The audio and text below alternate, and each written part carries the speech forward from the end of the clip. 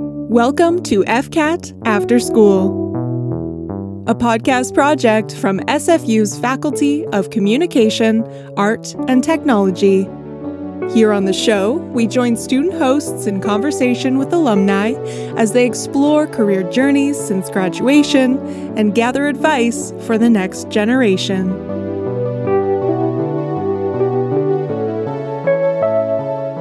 In this episode, FCAT student Genevieve Chang catches up with SFU Master of Publishing grad Heidi Waechtler. From directing the Association of Book Publishers of British Columbia to finishing her master's thesis later in her career, Heidi sheds light on her journey to finding a meaningful place in Canada's publishing industry. Here are FCAT's own Jen Chang and Heidi Waechtler.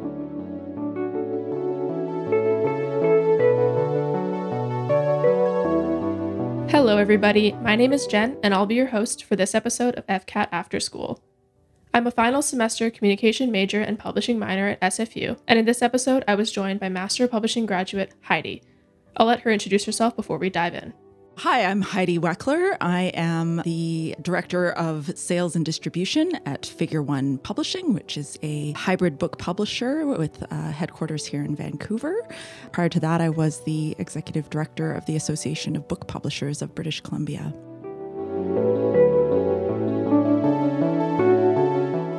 To anyone outside the world of publishing, it's not an industry that's well known. How it works, what careers it holds, everything about it is almost a mystery to the uninitiated. So one of my favorite things to ask people who have done the master is, how did you discover it? And what drove you to the SFU MPub program?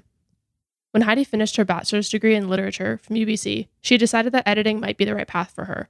But publishing wasn't her first stop at SFU.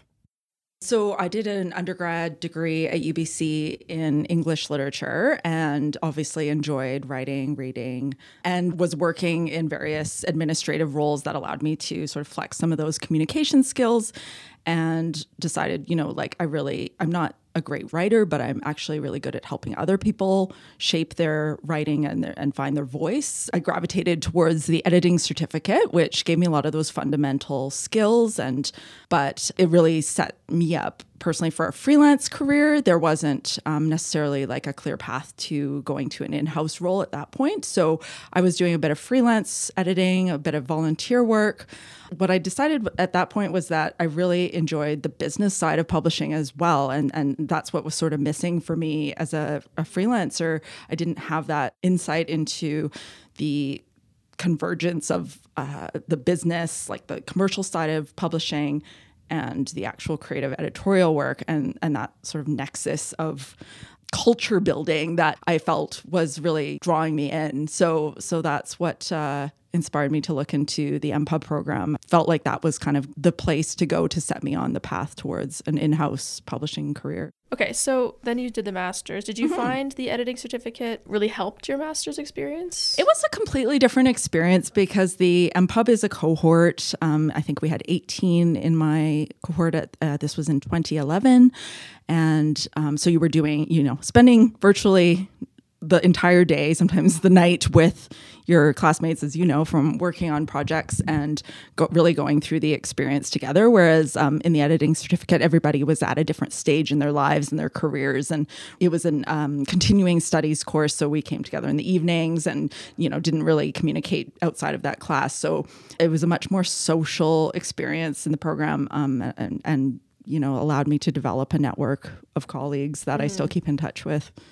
When I think back to the program, what really sticks with me are all those nights that we spent in the project rooms working on our group projects, whether it was the book project, the magazine project, the tech project. I think that taught me that I was capable of pulling off really challenging time constraints. Often we're writing about books that don't exist or putting together marketing plans without knowledge of how it would actually play out in real life. And we just had to take a shot and think about what would in our minds worked best. Mm-hmm. At the time, that felt really, I wouldn't say false, but it felt like it was a simulation. And what does this necessarily have to do with the real world? Because in real life, we'd have a manuscript and we'd have have a budget and it would all be real. But actually, when I got out into the field, I discovered like often you are writing descriptions of books that are still in the process of being written. You're having to put together marketing plans without, like years in advance before what's the world's going to be a pandemic or there's going to be in-person events. So it just kind of opens your mind to the idea that you can do those things and that a lot of publishing is about imagination. What the MPub did, I think, was give me that really solid groundwork of cultural policy, how the history of publishing, design. It allowed me to be more of a generalist, I would say, in publishing. And that's sort of, I think, what I've found now is that I really am comfortable moving into different areas of publishing. And I think the MPub really reinforced that.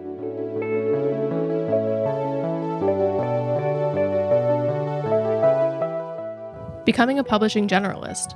This is something even I, as an undergraduate publishing minor, can relate to. Since I'm in my last semester, I found myself reflecting back on the courses I've taken throughout my bachelor's degree while working on job applications and even my own master application. Across my transcripts, resume, and portfolio, there's always one common thread: the practical application of publishing courses. Almost every publishing course I've taken has contributed to my portfolio in some way, whether this be written samples, graphic design work, or demonstrations of industry knowledge taking some other form, like creating a magazine business plan or recording a sample of a niche podcast. I told Heidi about one of my assignments last semester from Publishing 411, a course called Making Knowledge Public, taught by Professor Alperin. In this class, we got to demonstrate our knowledge and apply our skills through two very real-world type assignments. The one I told Heidi about was an op-ed. I wrote about how arts degrees aren't useless because I hear a lot of that, especially with communication, and I'm sure you've heard about it with your I have, but degree. I didn't know that was still the prevailing it's still thought. an issue. There's always these lists online about top 10 most useless degrees to get. Communication is always one of the top 10. It's useless. You don't learn anything. Like, what are you doing learning to communicate? So my op-ed was just about how they just have really bad public relations. No one really cares too much about the theory when you're not in it. Yeah. Like, I love talking about the public sphere, but that's because I'm a nerd about it and I'm a nerd about my degree. But like anybody else would probably be like, what? Yeah, it's funny. You think about going to publishing school and you're like, I'm going to learn how to be a good designer, a good editor, good salesperson, a good marketer. But I'm not sure that everyone goes in necessarily thinking I'm going to learn how to be a publishing thinker or a publishing thought leader. And what I like about a publishing undergrad, minor or master's is that it really gives you the space to think through all of the history and the current issues and the problems without constraint. And you can think about like, what might I contribute to the industry? And you don't have to be super practical all the time. You can dream a little more, I think, than in a more rigid like certificate program, right? Right.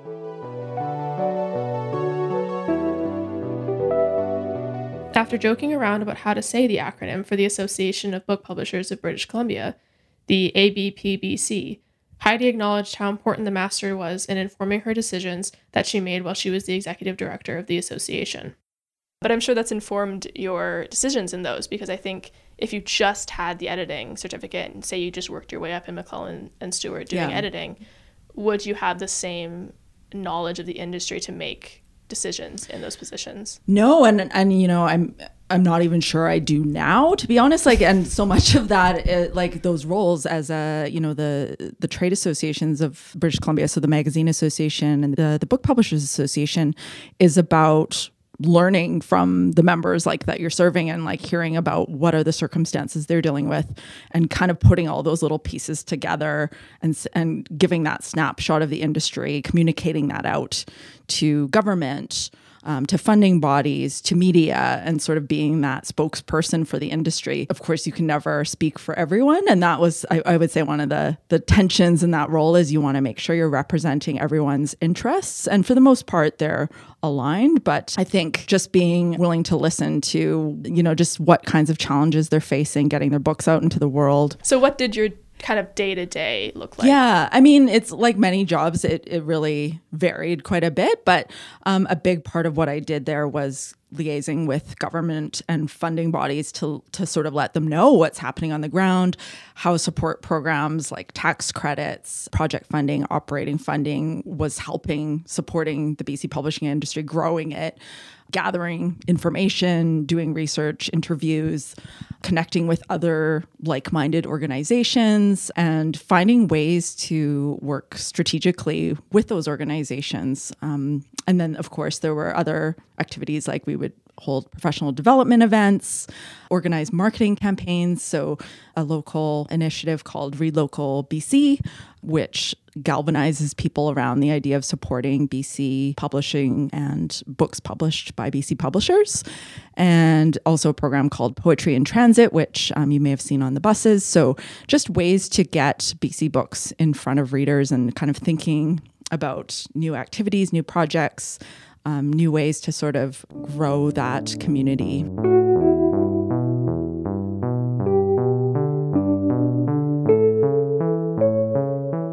Now, before we get too far into her career, let's jump back a bit before she was the executive director of the ABPBC. After finishing her coursework at SFU, she faced a sort of fork in the road. Now that she found her path into the publishing industry, as she had hoped, what part of the industry did she want to dive into first? After I did the MPub program, I decided to move to Toronto to do my internship at McLeod & Stewart, and I ended up staying there for about 4 years. After I did my 3-month internship, I actually had a month where I didn't know what I was going to be doing. There wasn't a full-time position for me there, and so I had been sort of informational interviewing with other independent presses in Toronto and found my way back to Coach House, where they needed a publishing assistant to work 4 days a week, basically doing everything like that needed to happen around this 4-person press at the time. I was there to update the website, help with marketing and publicity. And I think the most memorable part of that role was shipping. So we had an on-site warehouse, very exposed to the elements, and we had a lot of squirrels and, dare I say, mice. And they would sometimes find their way into our warehouse. And I spent a lot of time in there packing boxes and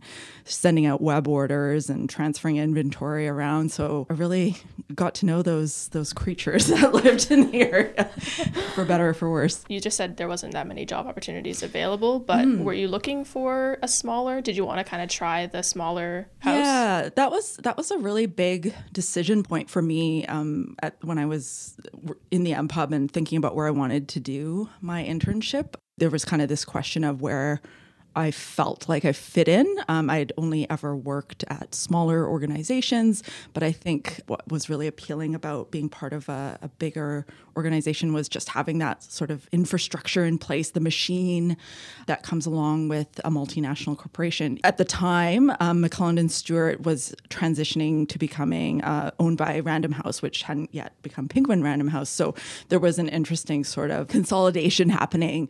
And as a publishing student, that was a really interesting time to be there and to, see how that was shifting the ways that they work and just the services that they were offering.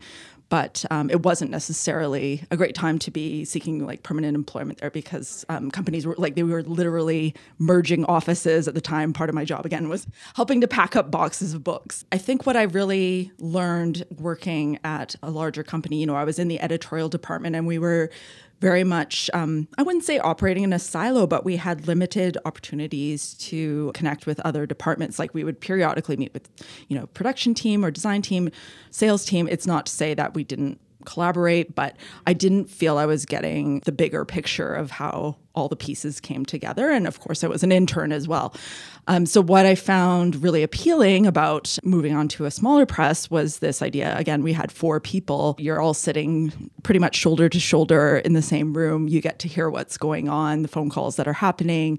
You're meeting with authors. So you're kind of exposed to everything all at once, whether you want to be or not. And you get to learn a lot more quickly that way, I would think. I went into the MPub program thinking I wanted to be an editor like most of the people do. But I wanted to stay flexible, open to whatever opportunities came along. And even though I was first publishing assistant and then managing editor at Coach House, we were working on marketing, we were planning events, we were working on sales opportunities. So there was no distinction between the different roles, I guess guess you could say. We all had our specific responsibilities, but we all worked together. And so I think that really allowed me to explore my interests in other areas of publishing while developing my skills as an editor. I would say I was exposed, well, certainly to the independent publishing industry more, both in Canada and the US. And again, like getting to know more people in the industry, it's a very collegial and I would say tight-knit industry. There's an association of Canadian publishers. So when I was at Coach House, I was going to meetings and connecting with people who were doing similar work and learning from them. So I think it offered a lot of opportunities to kind of see what's happening in other houses. And I think in terms of hands-on experience, I really got into the trenches, like literally in the warehouse, packing up books, going out and selling them at events. I'm not sure I would have gained that experience had I stayed at a larger company for another 10 years. Like it would have really, I would have dug in on the editing, but I wouldn't have seen mechanics of how those other pieces come together.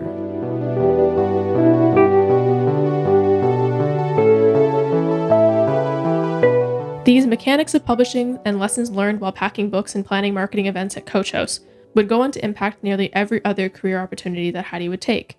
From being able to advocate better as a publishing professional running the Association of Book Publishers, to taking her first head of sales role at Figure One Publishing, her current position as of last March. Up until this point, she had worked in editing and done different levels of administrative work, so sales wasn't necessarily an obvious choice, but it became clear just how much these other experiences have informed how she goes about her day-to-day job at Figure One. Yeah, it's a bit of a curveball, right?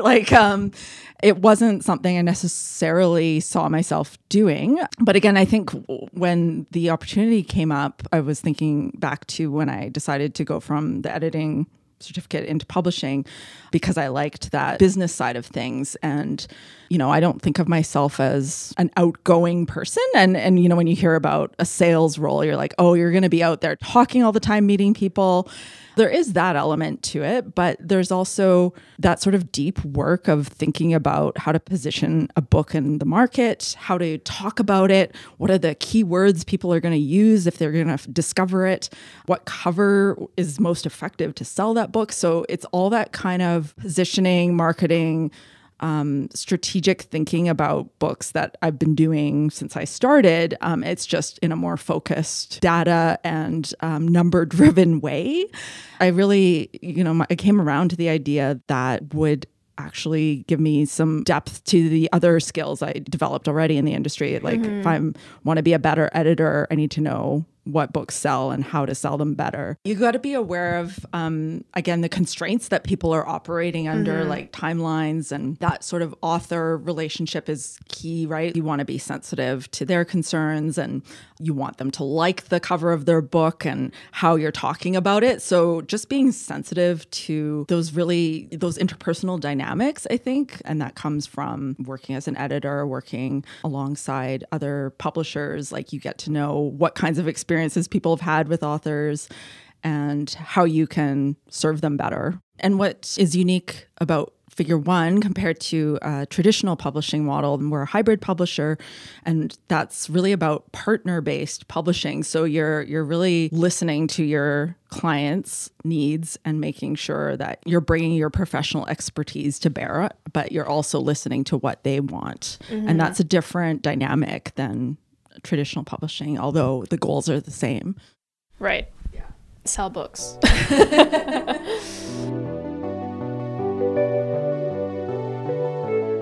While selling books is obviously the goal of a head of sales, there's another job that Heidi might be interested in returning to in the future: teaching. Back in fall 2020, she was a guest instructor for the MPub program, teaching Pub 800. This was an enjoyable and interesting experience for her, but this was also during the early days of the pandemic, so there was a lot of additional challenges that she faced.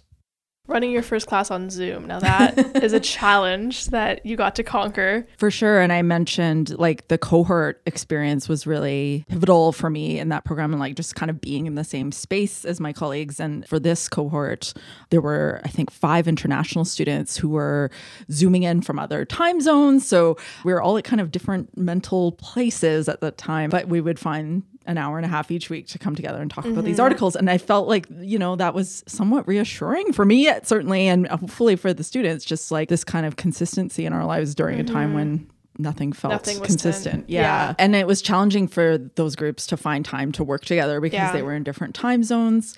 The course that I taught would have normally been 3 hours a week in person, and I was not prepared to sit on Zoom for 3 hours. So we shortened it up to about an hour and a half. And a lot of the correspondence in that course happened online. We used Hypothesis, a tool to annotate the texts that we were reading. So a lot of the dialogue we were having was online. And I think that offered an opportunity for students who wouldn't necessarily feel comfortable speaking up in class, whether in person or on Zoom, like to share their thoughts. Yeah, actually for that Making Knowledge Public class I took, we used Hypothesis every week for our readings.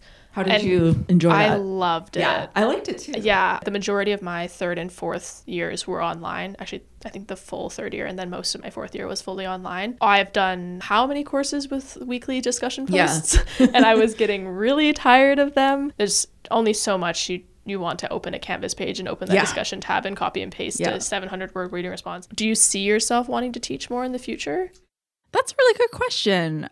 I think I'd be open to that. Yeah. And certainly, I'm still learning about sales and the things that I'm doing right now. And I'd love to come back and share what I learn with students. I love the idea that I'll never feel completely comfortable teaching. It would always be a slightly terrifying endeavor, but I like that idea of kind of going on a journey alongside your students. Mm-hmm.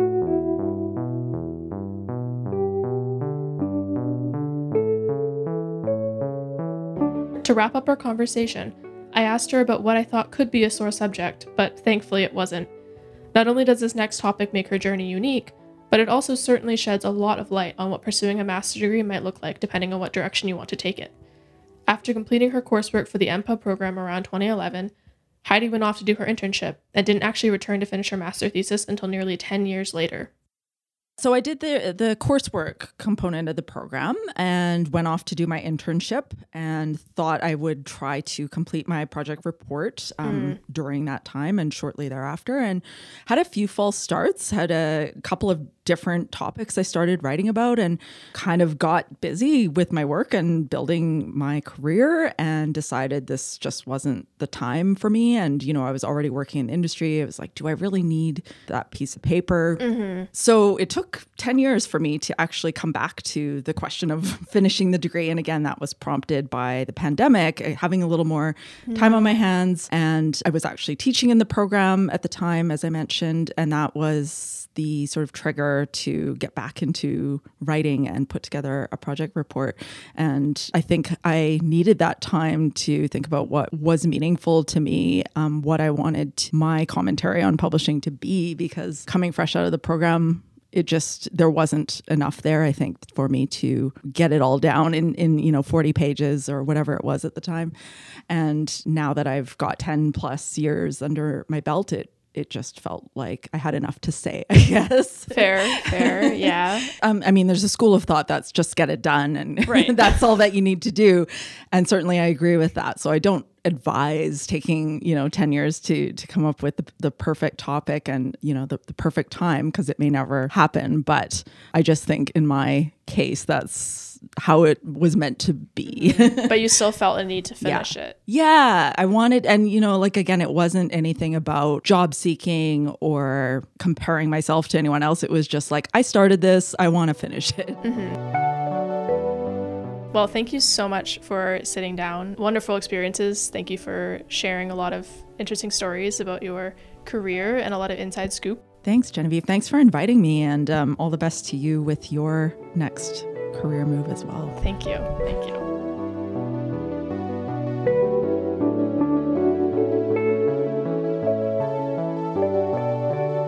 Interested in learning more about the FCAT community?